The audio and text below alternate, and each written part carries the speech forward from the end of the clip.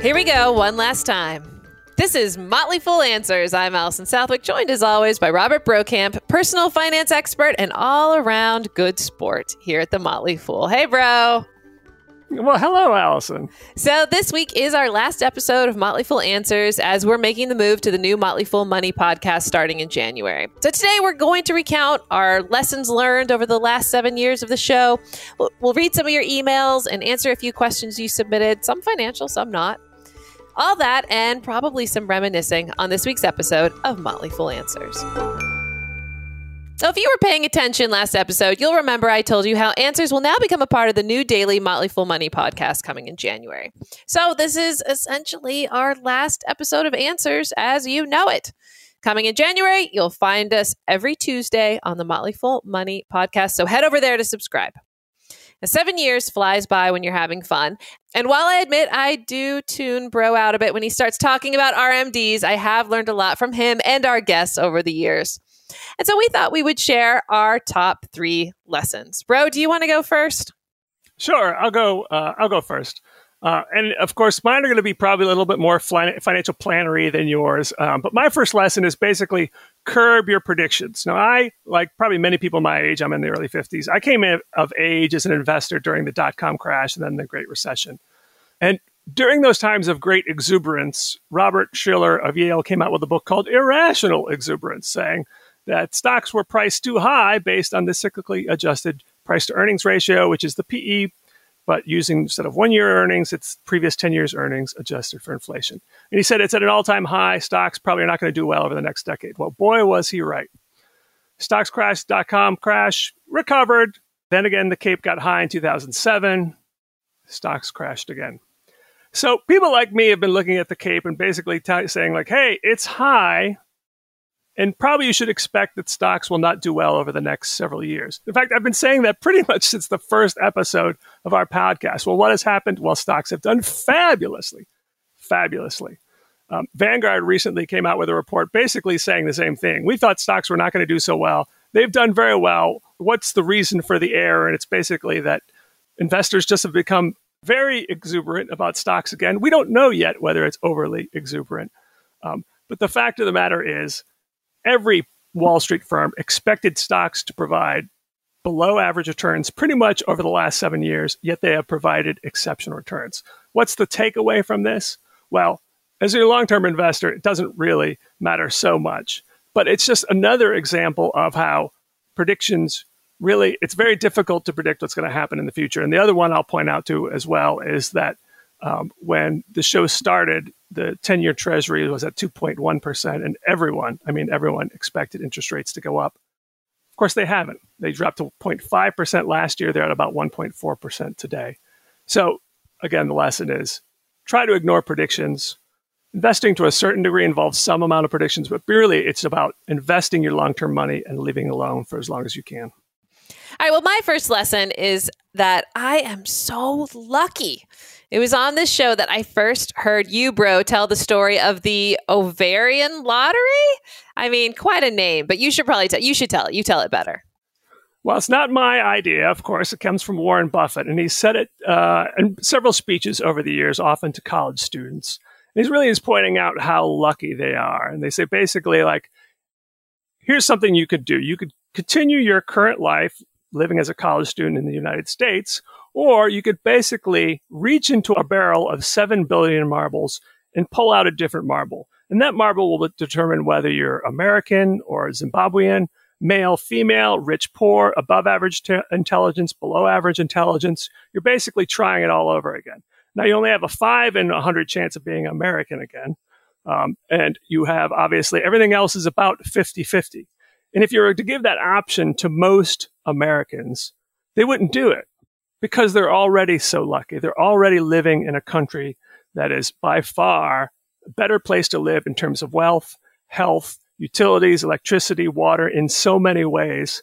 Buffett's overall lesson is we're all very lucky to be living the lives that we're living. And I've tried throughout the show to call attention to inequalities in this country, such as wage gaps, wealth gaps, gender gaps. It's not like I want our listeners to feel bad about their wealth, but it is easy for me personally to forget just how privileged I am. And so I do hope that we can all have a little bit more grace, a little bit more understanding for the struggles of others. Money doesn't solve all your problems, but it does pave the road and make it easier to follow the path you want for yourself. And some of us had easier roads than others. So I hope this podcast reinforced that idea for you as it did for me. All right, bro, what's your second lesson? Well, it's not very pithy, and it's about as financial plannery as it comes. But basically, save 15 to 25% of your income and work as long as you can, or even for just a few years. And I say that because the rule of thumb used to be that for retirement, you should save 10% of your income. And you can retire, maybe 63 to 65, which is the average retirement age these days in America. But over the course of the last 7 years, I've either talked about studies or we've had guests on the show to talk about studies that have found really you should be saving these days about 15% of your income for retirement. And that includes your match. So here at the Motley Fool, if you save 9% in our 401k, you get a 6% match and you hit that 15%. But that's just for retirement. You might have other goals, buying a car, buying a house, saving for your kids' college education. So you really should be aiming to save 15 to 25% of your income. The bottom line really is that when it comes to money, a high savings rate solves a lot of problems. So if you can live well below your means, you're going to do pretty well. And then the work as long as you can is that as a country, most people have not saved enough. And just working 3 or so more years is going to do wonders for your finances. And over the last couple of years in particular, we talked on this show about the emerging evidence that retirement actually may not be very good for you, depending on your situation. Now, if you have a very physically demanding job, maybe it is good to retire. But for most people, that's not the case. And putting in a few more years has other benefits like social interaction, intellectual stimulation, as well as all the financial benefits. Now, if you don't like that idea, you, of course, can do something else that we've talked on the show, and that is the financial independence retire early movement. Save an awful lot of your money, 50, 60% of your income, and retire early. Someone we've had on the show a few times is Sean Gates, a financial planner with Motley Fool Wealth Management. He is the ripe old age of 36, and he is retiring next January. Is he? I didn't know that.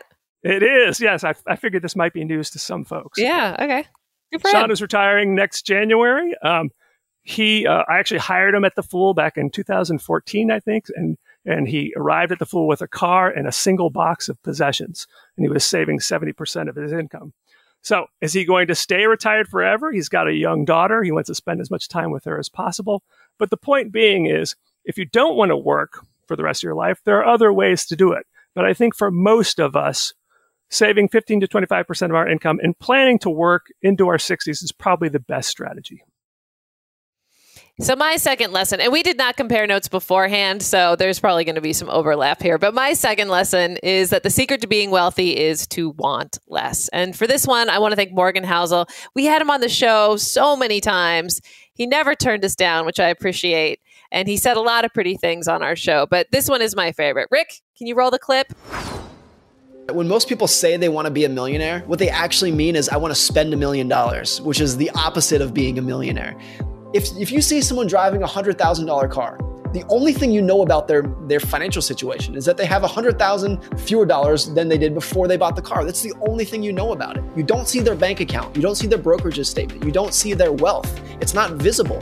Like what wealth is savings that you have not spent. The point here is that when you see someone has a new car or a huge house or insert whatever fancy thing here, what you don't see is the fancy things came at an expense or what void that fancy thing is trying to fill. So while someone might look rich and happy, they could in fact be having a rough go of it. So don't try to keep up with the Joneses. And on the show, Bro has also shared many stories of people who didn't make a ton of money, but were able to save and invest and leave millions of dollars to help others. Bro, one lady in particular comes to mind that you told us about.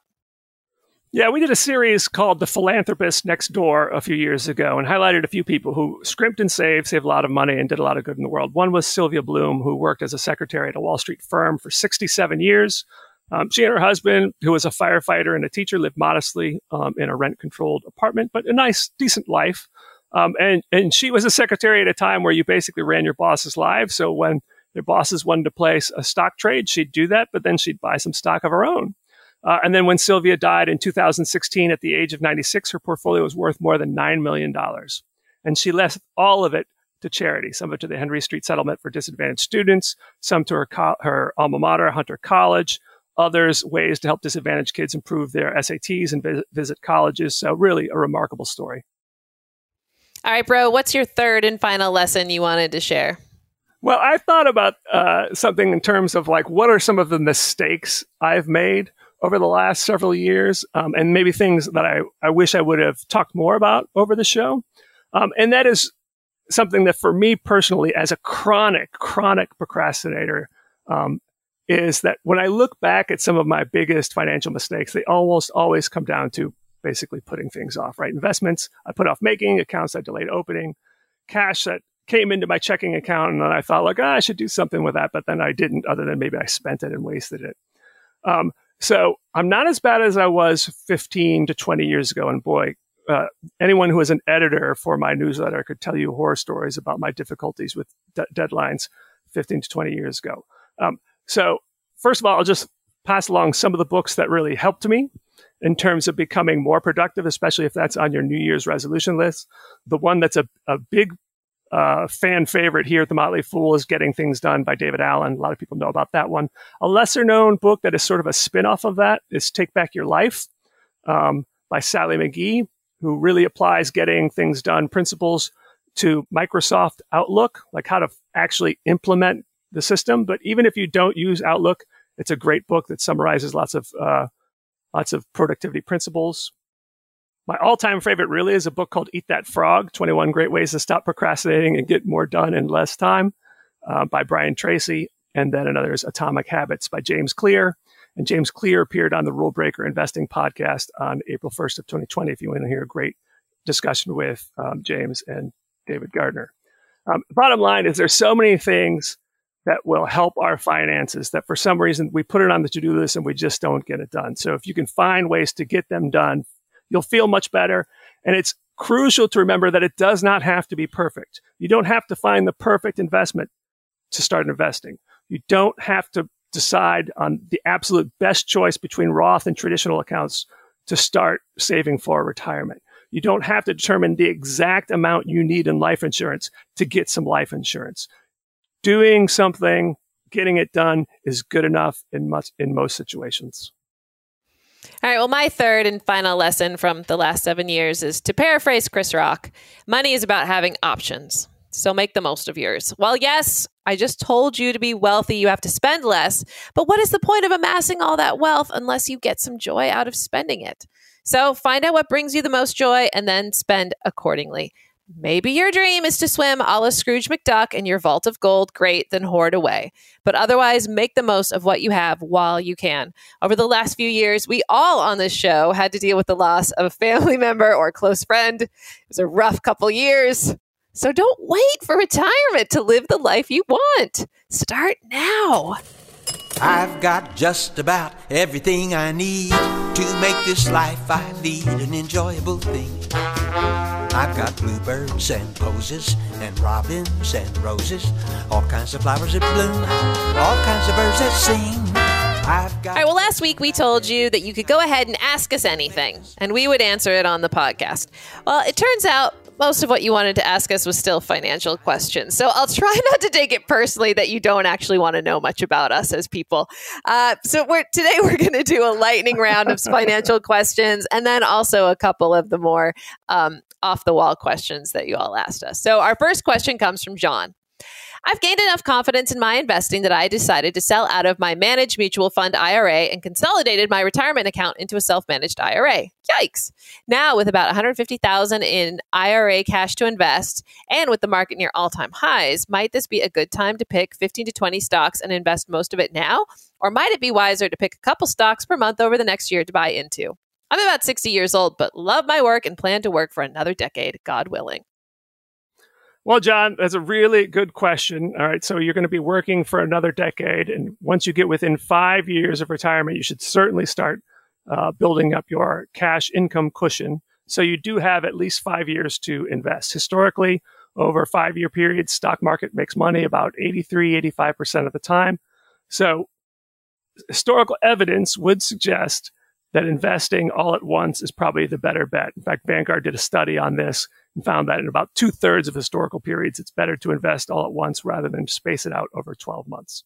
Now, I talked earlier about market valuations and how that often has made me nervous in the past. That's certainly the case again. Vanguard's recent report predicts that they think that the U.S. stock market will return 3.3% a year over the next decade. But as I said, who knows what's going to happen? How much should you even pay attention to these predictions? So as long as you have the risk tolerance and the time frame, it's probably okay to invest all at once. But if it makes you feel more comfortable, you can invest in thirds, which is something we talk about at The Fool often. Invest 1/3 now, another third later, and another third as you feel more comfortable. Next question comes from Pam. I was wondering if the Roth contribution limits included all Roth accounts. Can I max out a Roth and a 401k and max out a Roth IRA in the same year? Yes, those are totally separate limits. And the 401k limit is going up in 2022. It's $20,500 with another $6,500 if you'll be 50 or better. Roths are staying the same, $6,000 with another $1,000 for the 50 and older crowd. But they're totally separate limits. And since I get this question often, even in-house here at the Motley Fool, those limits when it comes to 401ks only applies to your contributions, has nothing to do with the employer match. You don't have to try to offset the match with your contributions. That $20,500 limit is just applies just to your contributions. Next question comes from Andrew. Hello. I started listening to the Motley Fool Answers podcast recently, and I have a question. Is there an online tool you recommend for personal finances? I'm looking for something where I can plug in retirement savings, bank accounts, etc., and play with assumptions to see when I can retire or make other important decisions.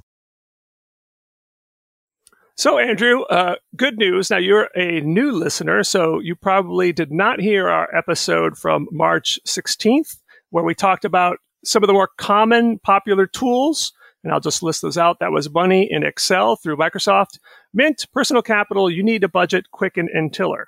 So you can go back and listen to that episode. And this gives me the opportunity to point out that currently our plan is to keep our feeds alive for the next 6 months. For anyone who wants to go back to listen to any of our past episodes, you have at least 6 months to go back and live the good old days of Allison and Bro talking for 30 to 45 minutes.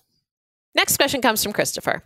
My partner and I have had a trading account with individual stocks for over a decade. Honestly, I'm tired of stock picking and was intending on just doing S&P 500 and S&P 600 index funds for our IRAs. But I heard, I think on your show, that it makes more sense to have individual stocks or things you might be trading in an IRA and your index funds in taxable brokerage accounts. So this is a topic called asset location, and I strongly encourage you to do more research on it. But the basic premise is this. You list your investments or investment strategies according to tax efficiency. At the top, you put your most tax inefficient investments. So those could be like if you're an active day trader, if you have an actively managed mutual fund that has high turnover, high yield bond fund, a fund that invests in real estate investment trusts. Those are very tax inefficient. So you would put them in your tax advantage retirement accounts, and then you move down the list. So now, if you're an active trader of individual stocks, then yes, you put that probably in an IRA. But individual stocks on their own can be very tax efficient, right? So if you buy a stock that doesn't pay a dividend and you hold on to it for decades, that's very tax efficient. It might be better to keep that in your regular old taxable brokerage account. So it does take a little bit more research, but I think you are on the right track because yes, index funds are considered to be relatively tax efficient.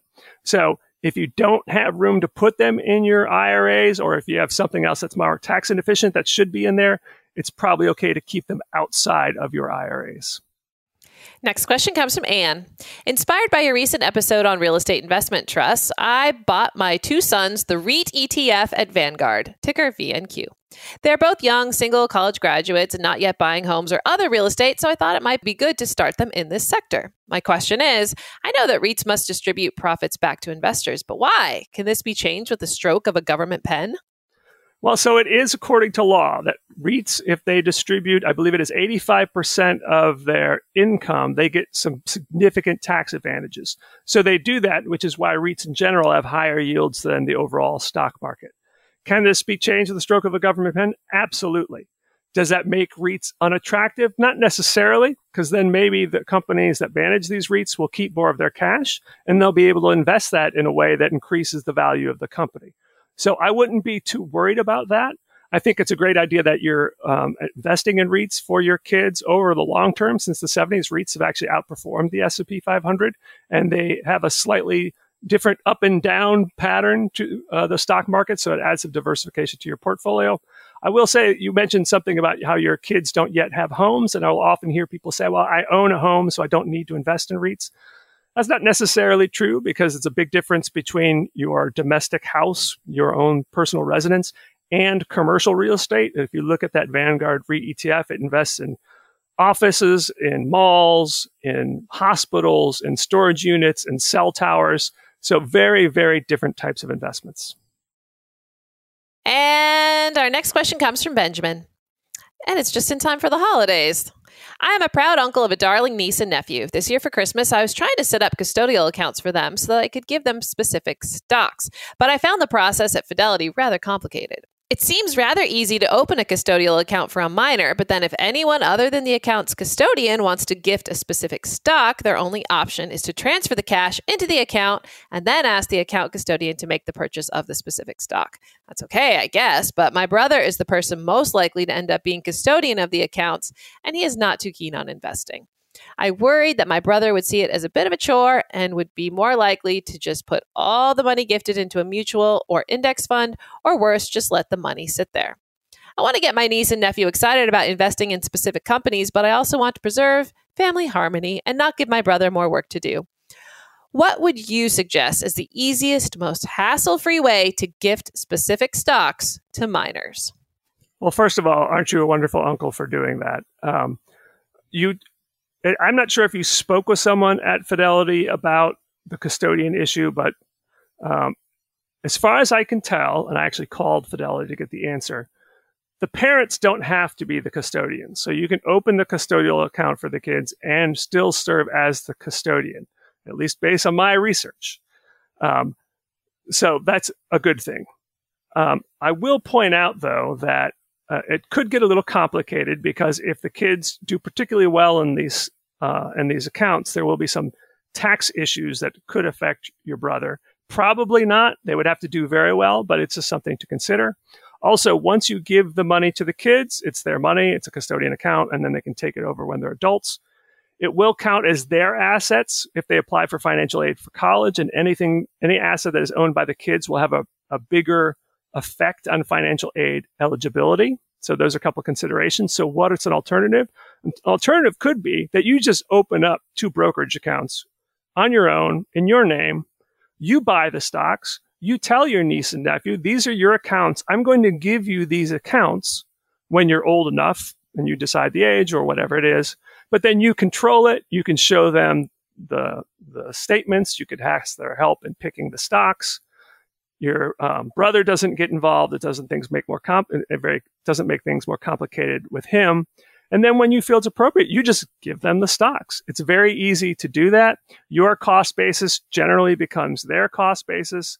And that way you have much more control over when they get it, because it may turn out that one or both of them really aren't ready to get the money once they reach adulthood, and it might be better for you to have control over those accounts for a little bit longer. It does mean, though, that the investments will show up on your tax return, so just be aware of that.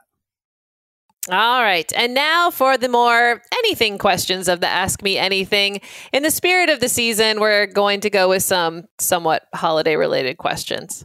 And our first one comes from Steve in New Jersey. Bro, what's your favorite Christmas movie and why?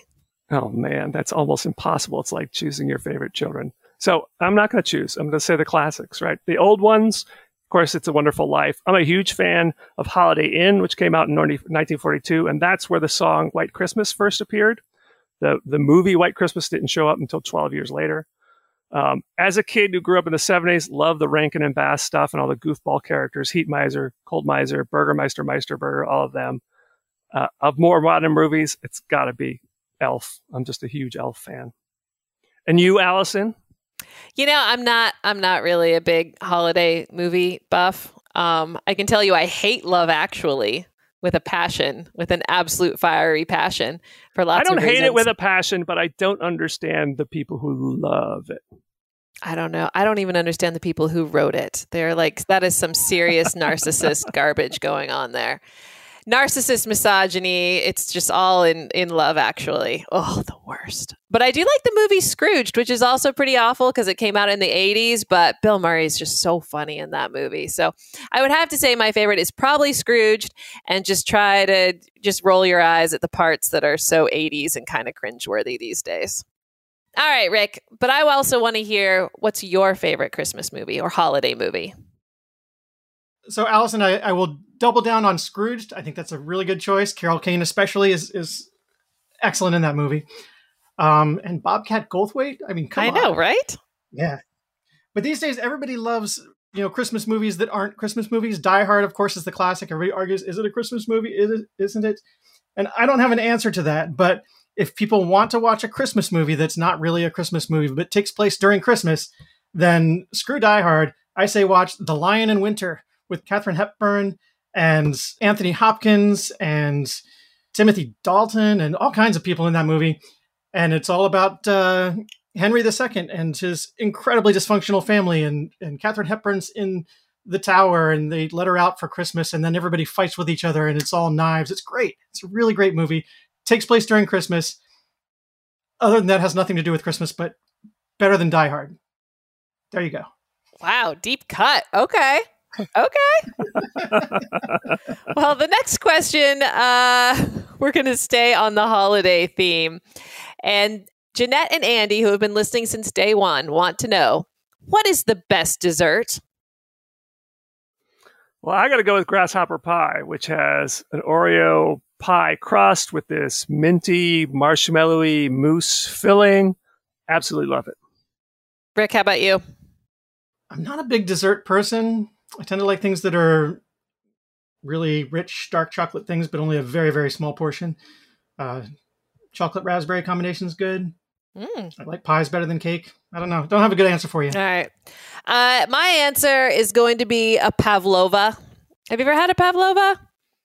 I have never have, but it's it makes me drool. meringue with like a passion fruit curd and whipped cream and berries, and it's chewy and crunchy and sweet and sour, and I could go for a pavlova right about now. All right, Rick, before we go here, do you have a lesson from 7 years of doing this podcast? Yeah, I've learned a lot of things. Some of them financial, like sweat the big stuff and automate everything. Some of them like, life stuff, like if you don't want to deal with finance, but you have to, then just get a job where you get to hang out with really smart and kind people who know about this stuff. And it'll just fall into place. It's great. But most importantly, the thing I learned is that Bro and Allison at half speed sound drunk. This is Motley Fool Answers. I'm Allison Southwick, and I'm joined as always by Robert Brokamp, personal finance expert here at the Motley Fool and advisor on the Motley Fool's Rule Your Retirement newsletter. Get some. Absolutely. Hi, everybody. The irony, of course, is that I've never been drunk. So if you want to hear it, that's the only way to hear it. Well, thank you to everyone who wrote in with your questions. And also of those of you who wrote in and reminisced on your favorite moments, such as Bro and Allison at half speed, or the time I accused New Hampshireans of drinking like 500 gallons of whiskey a year. And thank you for enjoying the different episodes and series that we did. So thank you, everyone, for sending your kind words. And also many thanks to all of our faithful listeners out there, like PT and John from Queens and Calvin, Rich, Bob, Joseph, and so many more of you out there who have stuck around with us for all these years. So, Bro, do you have any parting words? Just a lot of gratitude. Rick just talked about how being here at the Motley Fool is being surrounded by kind and smart people, which is true. I remember when I joined the Fool in 1999, I was just marveled to be able to be a part of a group of people of really super bright but super good-hearted people. But I really feel that the Fool is that way, and it reflects our audience. I feel so fortunate to have been able to read hundreds of, maybe actually thousands at this point, of emails from you all where you tell us your life story, share your finances, and you're basically trusting us to give you a good answer. And if there's one thing I feel bad about, it's that I was not able to answer everyone's questions or respond to everyone's Christmas traditions or everyone's nice comment. I just feel very fortunate, and we wouldn't have this great job and this great company if it weren't for all of you who tune in to listen or read our articles or subscribe to our services. So truly, thank you so much. And the good news is it's not over. You know, we will continue, just in a different form, at Motley Fool Money starting in January. Okay, one last time. Well, that's the show. It's edited finally by Rick Engdahl. Don't forget to subscribe to Motley Fool Money because you'll find us there every Tuesday starting in January. And our email will continue to be answers@fool.com. For Robert Brokamp, I'm Allison Southwick. Stay foolish, everybody.